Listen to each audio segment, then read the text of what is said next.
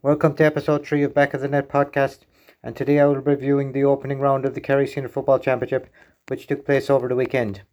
The standout tie of the round was between the back-to-back champions East Kerry and the defending club champions Austin Stacks in Tralee on Saturday night. The horrific weather conditions did not prevent a big crowd turning up, and although the match was not full of silky football, it kept the crowd entertained right to the end. It was the Tralee side who came out on top, with Kieran Donaghy still going strong, popping up all over the field.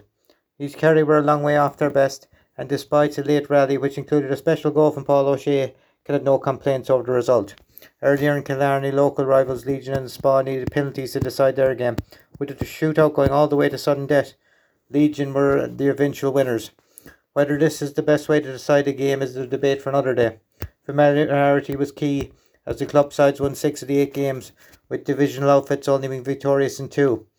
This probably shows the match practice the clubs have had with County League and Club Championship, as opposed to the amalgamations who have had only 2 weeks to prepare.